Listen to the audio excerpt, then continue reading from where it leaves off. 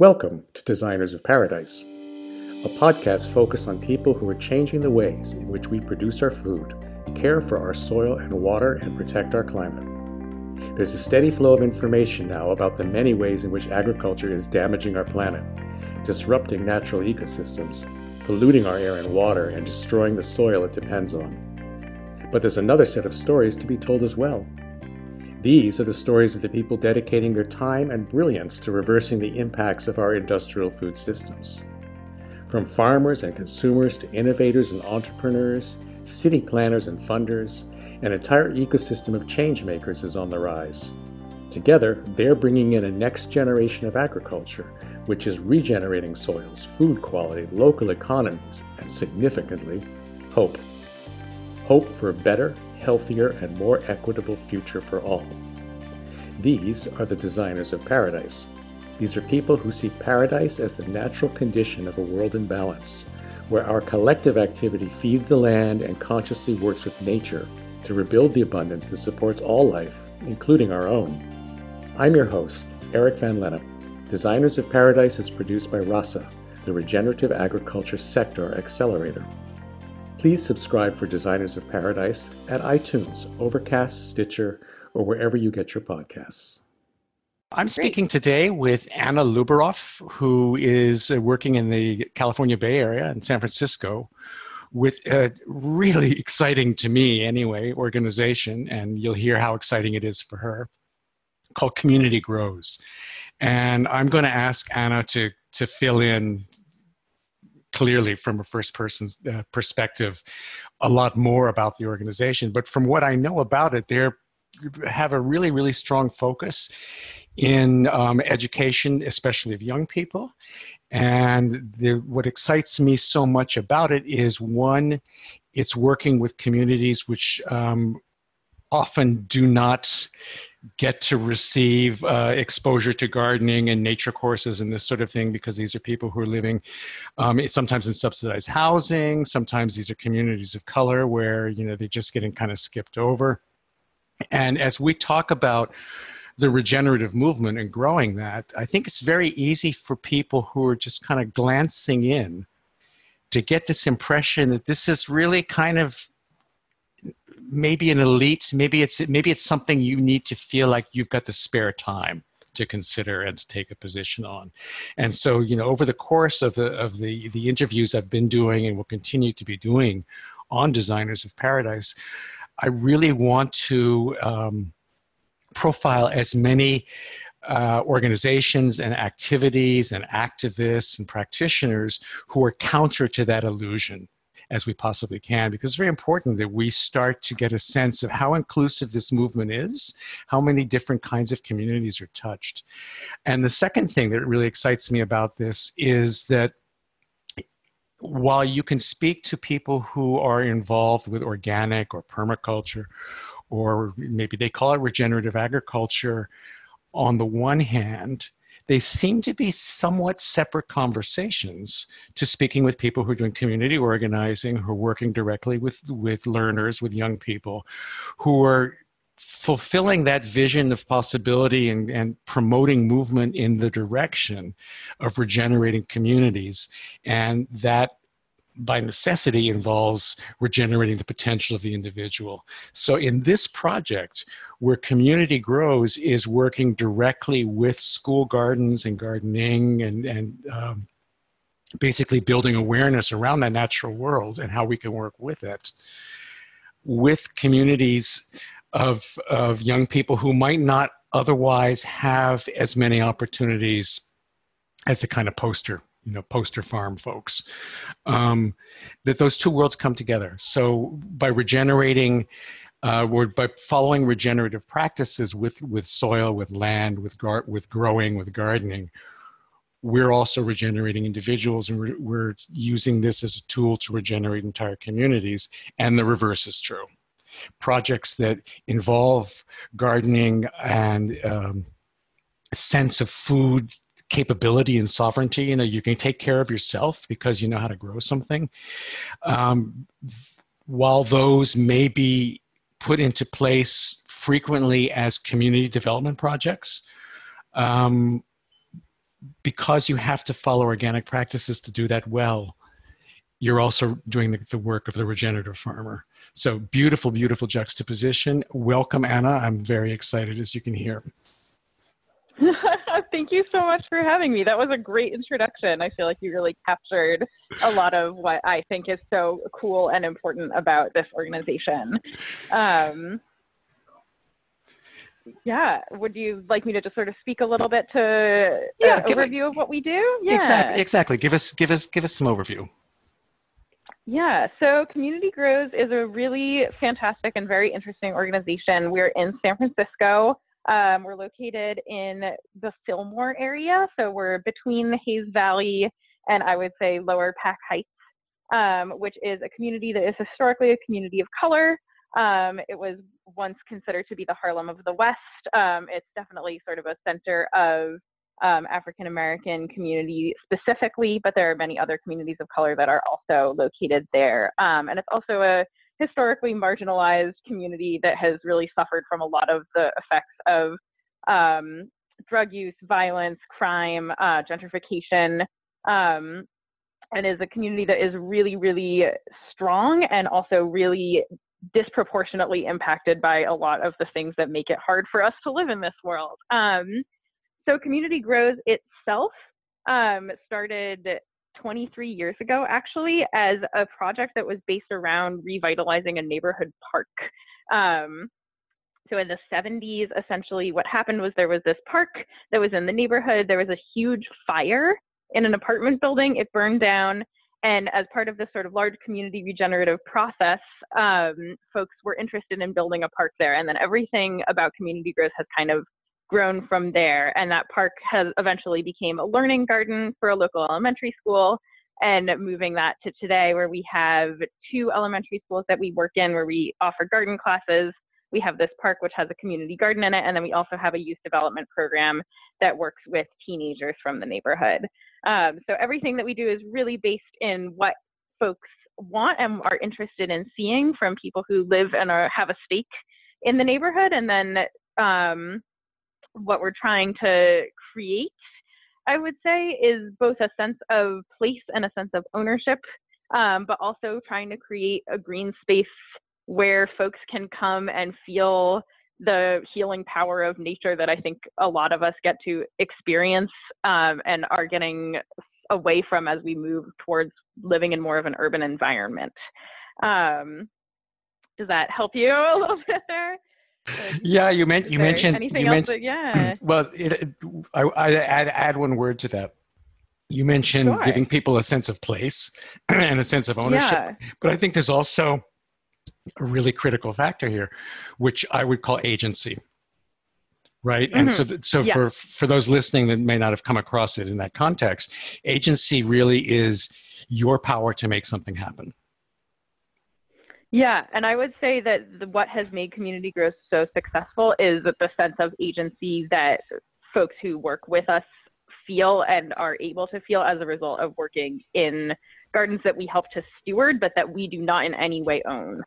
And that I really think, especially for young people, having a place that you can come that feels like your garden, that's in your neighborhood, that you help to grow, creates such a sense of self, of power, of ownership, that is really, really beautiful and important. It's a fantastic process, and it reliably occurs every time, which is phenomenal in this world. Yeah, and that's really what we're trying to create, especially in the sense that we work with young people. So when I say that, what I mean is that we have K through 5, so elementary schoolers, and then we also work with youth 13 to 19. So wherever you fall on that spectrum, there's some place for you, even working with adults, but specifically we work with youth. There's a place for you here. And that's really what we're trying to emphasize and create for folks. And I noted also that, at least in some situations, the older kids are teaching the younger kids. Yes. Can you talk about that? Yeah, absolutely. So we have a program called the BEATS, which stands for Band of Environmentally Educated and Employable Teens. I love it. And mostly, yeah, I know. Isn't that great? I did not come up with that name. I actually wish, I don't know where that name came from, but it's great. Anyway, so that is mostly youth from the neighborhood, and that program was actually born out of essentially a need for youth in the neighborhood to have employment. And so it is a paid internship that folks can come and do. And a lot of times they're kids who have come through our youth programs and are now older and looking for ways to stay involved. And what that program does is it provides youth with both job and life skills, so everything from learning how to write a resume to learning how to grow your own food, and then as well talking about food and environmental and social justice. But one of the huge things that all of those kids get to do is to help out in our garden classes. So there's opportunities for them to help steward our gardens, but also if they want to work with the younger kids in the garden. So for example, this year, I had a beat who came and helped me in one of my after school classes. And it was just really fun to get to see her out there hanging out with the kids and the kids hanging out with her and kind of like seeing their experiences mirrored with each other. That was really, really fun. Yeah, there's like an everyday magic in that, isn't there? Yes. I mean, there is an everyday magic in everything I think that's one of the things that makes my job so amazing is that every single day I get to see a kid feel so excited about being outside or about nature or making some connection to something, whether it's like, this reminds me of home, or it reminds me of the place that I came from, or it reminds me of this other time that I was in the garden last week, or whatever that might be. Just like seeing those sparks go off and seeing kids like smell something and take a deep breath is just it makes me so happy. And I can really see the impact that has, whether that's kids who are K through 5 or kids that are older, youth that are older. Yeah, it's fun. It's like a rich honor, I think, to be able to be in that position and provide support and see the results in the shining. Yeah, I mean, it sounds trite, but it's true. Like the shining eyes of discovery. It's just magical is the word that keeps coming back for me. Yeah, it is absolutely magical. I feel deeply honored to be able to be a part of that process. Yeah, it is such a privilege. So you've mentioned a little bit about what you're doing. And could you explain a little further about where you fit within the larger Community Grows organization, and maybe something of the nature of that organization too? Because you'd mentioned that it was important for people to understand just how many are involved, and the time span it's been in place, and the kind of the extent of the program and the concept. Yeah, so I am the Garden Programs Manager, which essentially means that I oversee all of our gardens that are in the neighborhood, whether that's providing technical support or providing support for our other garden educators. And then I also work at one of our 2 elementary schools. So we are at 2 elementary schools, one that is called John Muir Elementary School, the other one is Rosa Parks. And I am the garden educator there, so I get to work with all of the kids in that school. I teach all of the in-school garden classes that happen there. And then in terms of the way that the organization is broken down, we are a very small organization. There are, right now, I think there's 4 of us. So we have an executive director. Her name is Kelly. She's wonderful. And then there's myself and another woman named Thora, and we are the 2 garden educators that provide in-school garden education classes to youth. So that's John Muir Elementary School and Rosa Parks Elementary School. And then the 2 of us also teach several after-school programs during the school year and during the summer, where we'll work with youth that come to us through various community partners, whether that's the YMCA or other churches, schools, other local community organizations that we work with. And then at this time, we don't have somebody who's overseeing the BEATS program, but we are looking forward to hiring somebody for that in the fall. So that is our youth development program. And so that person will run that aspect of the program. And then I'm trying to think. Then we have 2 AmeriCorps volunteers who help us with everything else. So we're scrappy, we're small, and because of that, we're extremely rooted in the community that we work with. So our office is located in the African American Arts and Culture Complex, which is basically like a, how would I explain it? It's a building that houses a lot of legacy organizations in the area. And I think that really speaks to sort of who we are and how we have come to find a place in this neighborhood. And everything that Community Grows has done, whether that is building this park or starting this program at Rosa Parks or any of our elementary school classes, all of that was born out of folks in the neighborhood helping us to, or I'm saying that wrong. All of that was born out of this experience of, okay, we have this park. Folks in the neighborhood are working with us to help create this park. There's a local elementary school down the road. The people at the elementary school reached out to us and said, hey, can you guys help us figure out a way to have classes for kids at this elementary school? And then somebody else said, hey, there's this other elementary school down the road. Let's work with them. And so I really want to emphasize that every single one of the programs that we have came from a place of what is going on in the neighborhood and what do folks in the neighborhood want to see. We are not in any way interested in coming in and saying, hey, we think that you guys should have a park, and like we think that you would benefit from having green space, and we want to create this for you. That is so, yeah, that's just completely the opposite. It's actually the reverse. When Community Grows was first started, when we started working in the 70s, the original park, Koshland Park, was created through a huge community organizing process. 3,500 people were polled. There were 400 questionnaires that went out. And I think that really cemented that beginning, really cemented for us this place of being a part of this community and really listening to what it is that people want and would like to see for them, for their own community, not what we think they should have. Yeah, I think responsive design is the best. Yeah. I know it's so hard for me to kind of like put this all into one cohesive narrative, but it is in a way not cohesive, that it's sort of this, we're here and we're trying to listen and understand what it is that folks are impacted by, and that is changing all the time. And what is working and what is not working, it changes all the time. Sure, of course. Yeah. If someone listening to this were to get really excited and inspired, say they're on the other coast, say they're in the heartland somewhere, but they're thinking, we could use something like that here where we are. What kind of advice would you give them in terms of ways to get started? Clearly listening is a starting point.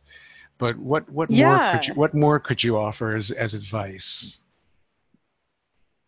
I would say, clearly listening, but I think that if you are a person who is living somewhere and you think like, wow, I would really love to have a park there, or I would really love to create some kind of a school garden, I think the first step in any process like that is talking to anybody who lives in the neighborhood who you think might conceivably have a stake.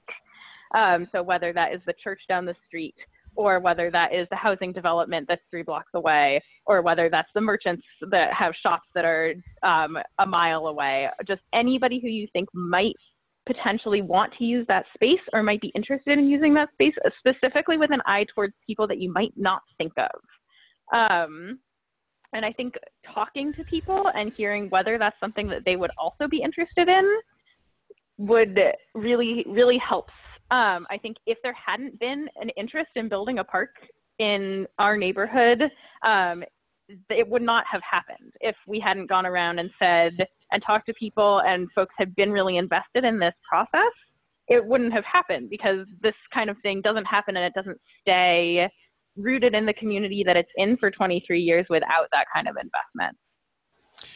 Were there big surprises to you? I mean, you mentioned speaking to people you might not imagine have a stake. Were there other big surprises in that process? or even ongoing? I mean, I wasn't a part of the process. Yeah. But of course, there's a narrative that comes with an organization, right? Yeah. So like stuff you've heard maybe, or favorite stories that still get trotted out. So one of my favorite stories. So I think the things we often don't think of are that these things take so long, and that this is a process that has been going on for many, many years and absolutely did not happen overnight. And I think as a result of trying to get this program to happen, trying to get this park to happen, even with all of this community investment, we had to learn how to work with the city. We had to learn how to work with the local government. We had to learn how to work with the police. We had to learn how to work with anybody who was involved. And not everybody, when you're gathering the input of an entire neighborhood, of course, not everybody is going to be on board.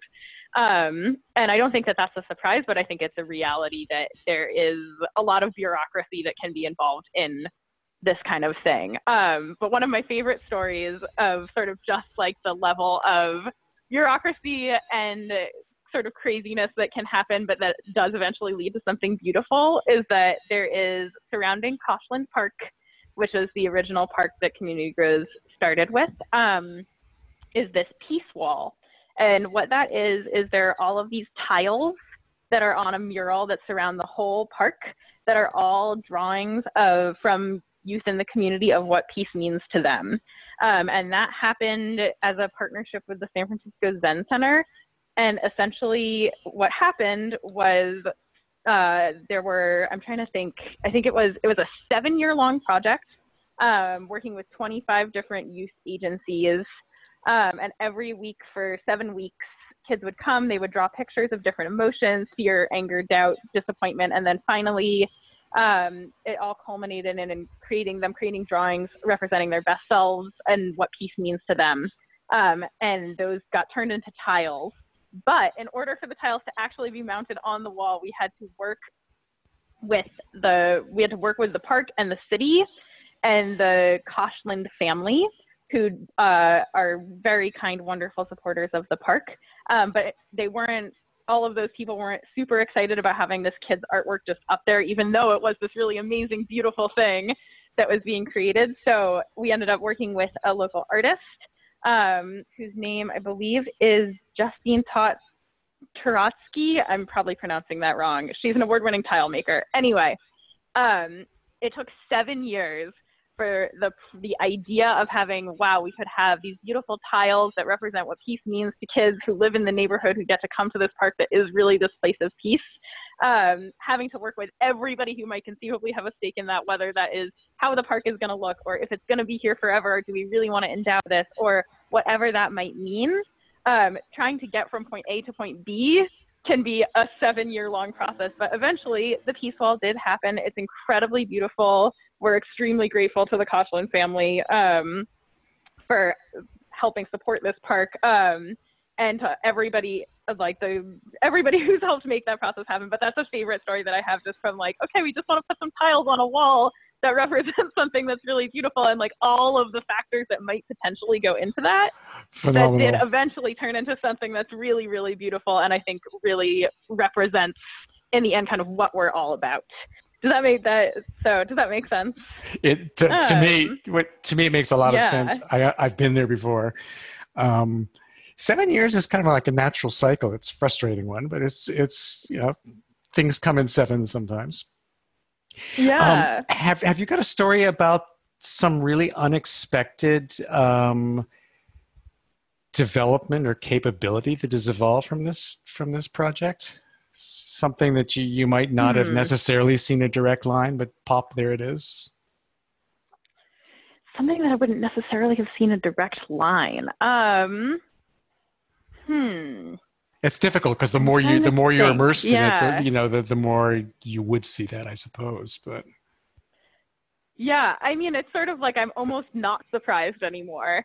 That there are so many different things that can pop up. I'm trying to think. This one feels, when I say it now, it actually sounds very direct, but when I originally, when I started working here, it wasn't something that I thought of at all, which is almost embarrassing when I'm about to tell this story. But the Rosa Parks Elementary, where I work, is a Japanese bilingual school. So it sits kind of closer to the lower Pacific Heights, which is generally speaking a large Japanese community. So it's a Japanese bilingual school, and as a result of that, there are Japanese language teachers who are at the school. So some of the school is Japanese bilingual, some of it is not actually. But anyway, it did not occur to me at all that the Japanese language teachers might be interested in using the garden for Japanese language and teaching. I just sort of thought like, wow, we have this garden, great, like Japanese language is happening. There's this like really strong culture at this school of Japanese cultural events. Obviously, there's all this Japanese language learning and cultural learning that's happening at school, but it didn't occur to me at all that there could be a collaboration between the garden and the Japanese bilingual program. And I was really surprised when I started working at the school that a lot of parents came up to me and were really, really, really excited about trying to create some kind of a collaboration. So I did actually end up meeting with all of the Japanese language teachers and talking about ways that we could potentially work together in the future. And we're still sort of looking at what that might look like, but I just would never have thought of that. I was like, well, you know, we have like this garden program, we have this Japanese program, and great, everybody gets to have garden, but it never occurred to me that the two could be connected. Which sounds so insane now because of course they're connected, but I was really surprised by that. Yeah, I could see that. I could definitely see the surprise, and I can see also the inevitability of it. We're going to take a break now, so stay tuned. We'll be right back. Designers of Paradise is made possible in part by Mind and Media. Over the last quarter century, the writers, producers, storytellers, and media specialists at Mind and Media have spearheaded a multitude of engaging and complex communication campaigns. Mind and Media is a proud supporter of the work being done by the wonderful and passionate people of Rasa, who are engaged in the creation of a regenerative future for generations to come. Find out more about Mind and Media at mindandmedia.com. That's MINDANDMEDIA.com. And now, back to Designers of Paradise and host Eric Van Lennep. Welcome back to Designers of Paradise. Today we're chatting with Anna Lubaroff from Community Grows.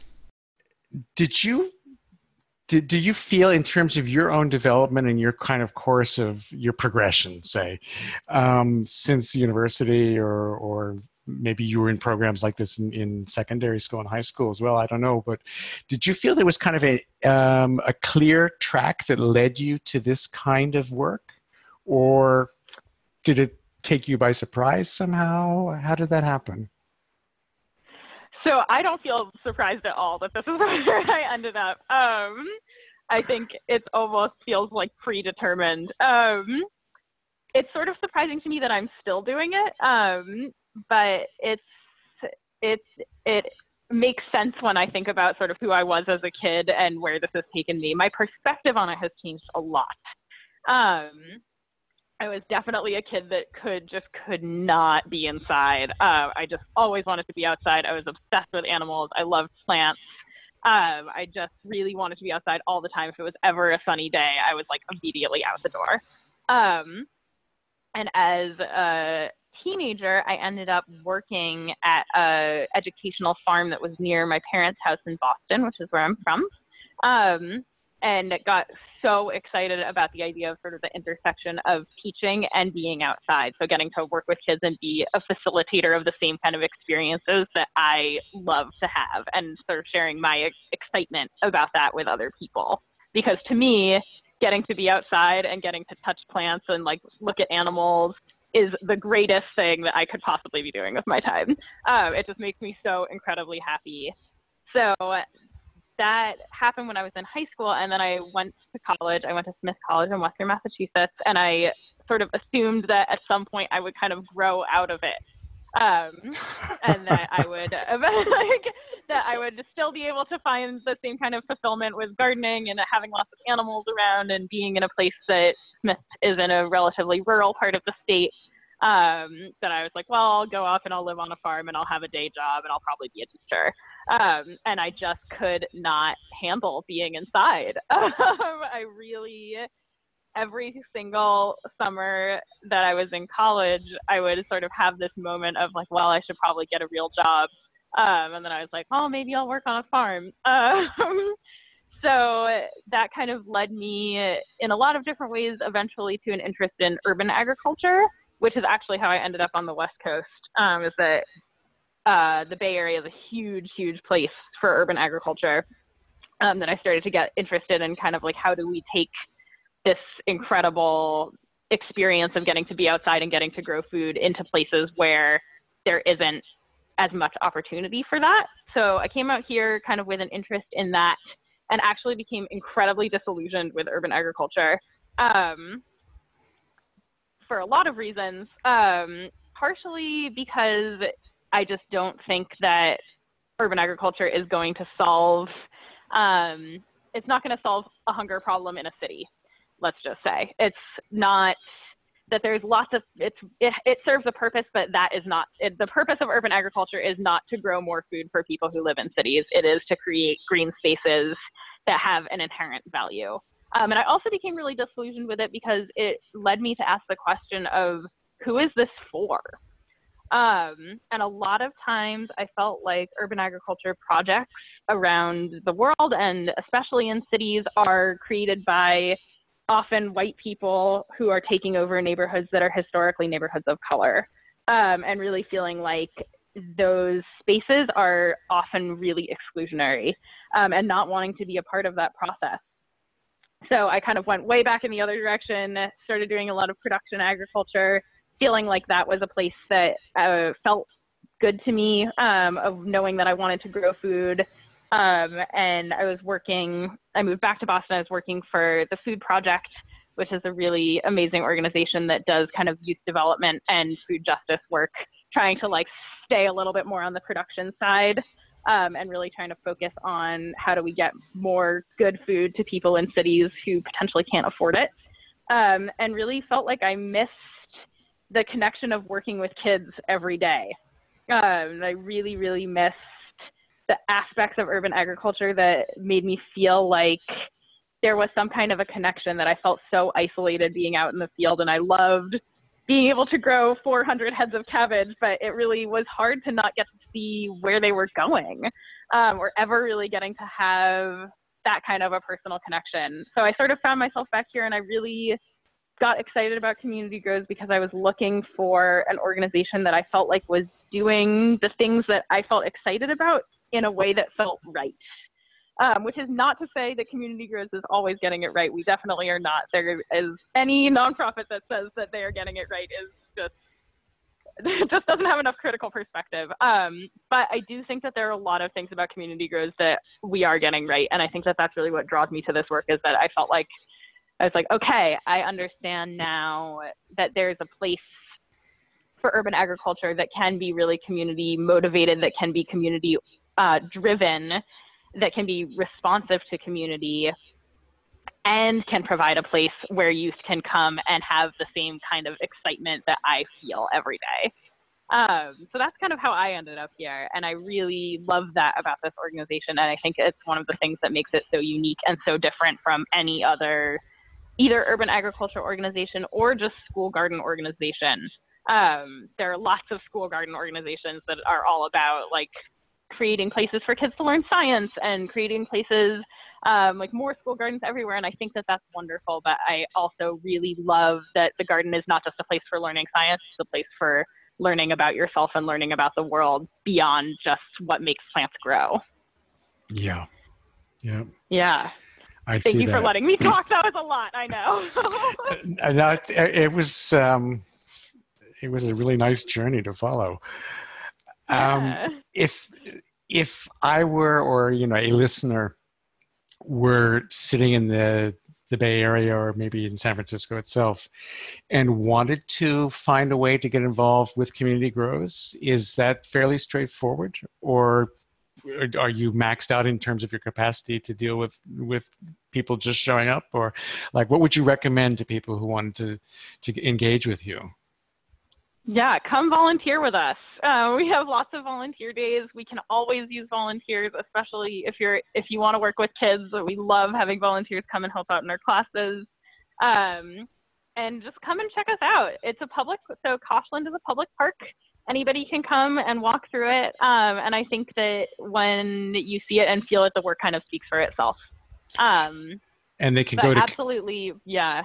And they can go to communitygrows.org. Yep, exactly. Okay, communitygrows.org. Yeah, and our email is info@communitygrows.org. That is the best way to reach us. And I certainly hope some people will be. Yeah. Do me a favor, cast your mind 15 or 20 years into the future and think about the work that you've been involved with, and particularly the people who've been beneficiaries of that work, and the shape, maybe the conceptual shape, if you can imagine that, of the community and the lives of some of those people. 15 to 20 years down the road, things have all gone really well. Strength building upon strength. Where do you think that could take the community?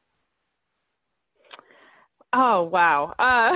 It's so hard to say because I'm not a part of the community. I help to serve it, but it's hard to speak on behalf of what I think might happen.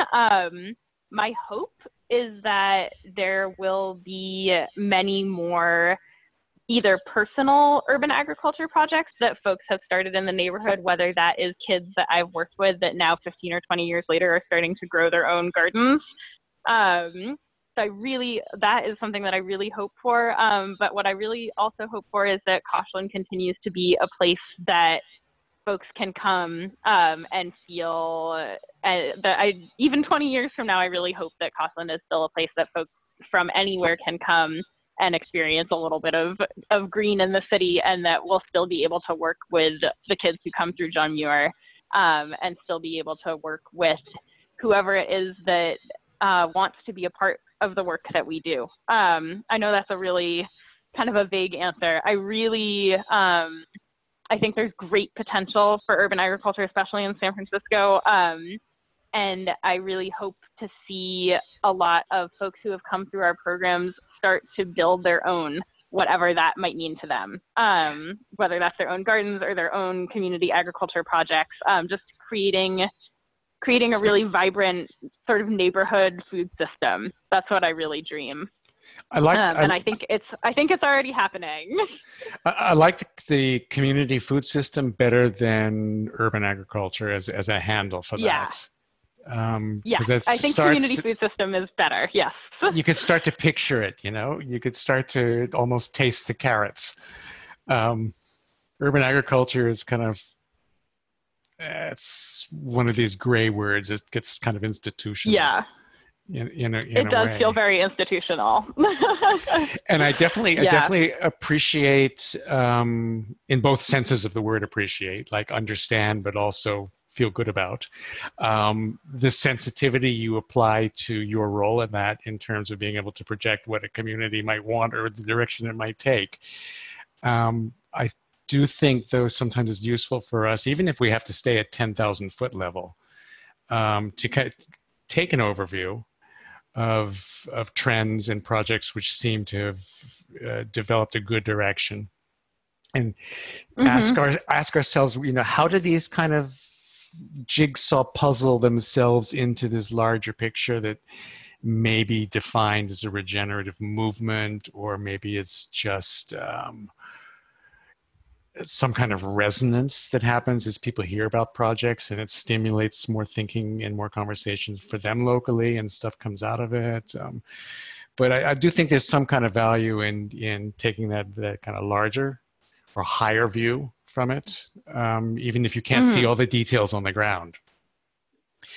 Yeah, and I definitely don't, I know for a fact that when Community Grows started in whatever year it was, 1973, I do not think that we ever thought that this is what it would look like in 2018. And I hope that there are some ways in which I hope that there are these core aspects that will continue into the future, but I also know that it's going to be a huge surprise.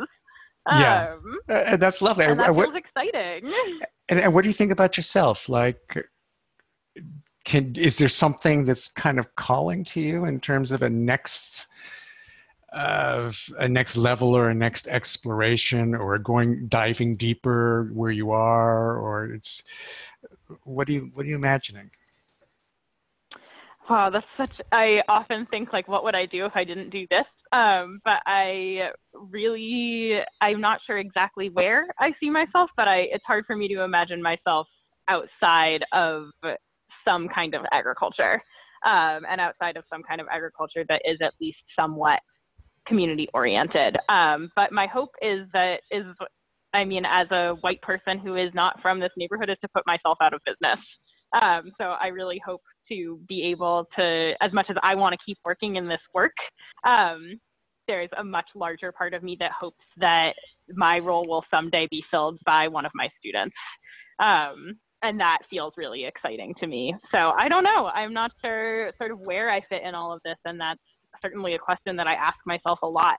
But it's hard for me to imagine not at least being able to touch one plant a day. Next question. Do you perceive from the work you've been doing and keeping it within the context of the projects you're working on, are there particularly difficult, I don't know if they might be policy situations or a lack of communication, maybe between the project and the city, or are there roadblocks or bottlenecks in there that you'd really like to see dissolved and that would release a whole lot more positivity and potential? Wow, that's a big question. Well, you're dealing with complexity, you're dealing with all the complexity that comes from being in a dense city with lots of interests, etc. Yeah, I mean, I think if I could wave a magic wand, the thing that I really wish for San Francisco specifically is if it were possible for the cost of housing and the cost of land to be lower. I think that would open a lot of doors for us and for a lot of people who live in the community. I think the thing that I really worry about is to what extent will this community look the way that it looks now in 20 years? And how can we create a resilient fabric for a way for people to live here that feels sustainable, whether that is affordable housing or just trying to at least set aside parcels of land that aren't going to be housing. I mean, it's both. Like, part of me is like, yes, we need more housing. And the other part of me is like, I would hate for the city of San Francisco to just only become a place of housing with no green space at all. And trying to make sure that there are still going to be these parks and these places that people can go and experience nature in this city. San Francisco has been great in terms of policy initiatives around the ability to have chickens and the ability to grow food on either public or private land. And I think that's been really wonderful. And I would hope for that to continue in the direction of making it easier for folks to grow food wherever they would like to. So a lot of that's it's a both and, yeah. Policy in there. A lot of that comes down to city policy, doesn't it? Yeah, I mean, I think the housing is just a huge one. It's just both in terms of like making sure that there's places for people to live, and also in terms of making sure that that's not the only thing that has value. Yeah, well, it's maybe too small and a misleading slice of a larger pie. The community vitality, includes covering people's needs to live places, but also understands that while they're living there, they need fresh air and green space and exercise and room to stretch their arms, the things that make places great places to live are, I think, our access to those things. Those are the things that I think keep us healthy. And I think a lot of science would agree with me there. Well, and they become the commons, that's the place where we get to share and have unexpected positive encounters with people. all the sorts of things that can happen in public space, but you're not going to happen within the walls of your housing unit. Yes, absolutely. So we're gonna wrap this up fairly soon. Is there anything else that, before we end the conversation, that you really want to say about the project, or any events coming up that people should know about? I'm trying to think. I would just say that we are deeply appreciative of everybody who's helped make our work possible, from the financial to the personal, and that to us it is so wonderful that there are so many people who are invested in the work that we do, and we appreciate that so much. And that if our work is ever going in a direction that does not serve the needs of the community, that I hope that folks will speak out and let us know. And that we hope to be able to continue to do what's right for the most number of people, whatever that might look like. I really appreciate you taking the time and infusing this conversation with so much enthusiasm. I've been speaking with Anna. I've been speaking with Anna Luberoff from Community Grows in San Francisco. And if you're as excited as I've become about the work they're doing, go have a look at communitygrows.org and maybe sign yourself up as a volunteer and go pitch in on one of the projects. Thank you so much, Anna, and we'll be talking more, I'm sure. Thank you so much for having me. I really appreciate you letting me ramble about this thing that I love so much. So thank you. That was a great ramble. Okay, take care. You too. Bye-bye. Bye. Thank you for listening to Designers of Paradise. I'm your host, Eric Van Lennep. Join me next week as we bring you another eye-opening interview with the people who are revolutionizing the way we produce our food. Indeed, the people on the front lines of designing paradise. Designers of Paradise is produced by RASA, the Regenerative Agriculture Sector Accelerator. To learn more, go to www.rasa.ag. That's www.rasa.ag.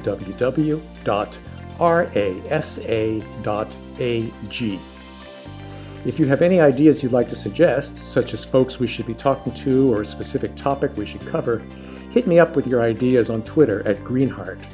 That's GREEN_HEART, Greenheart. We'll see you next week.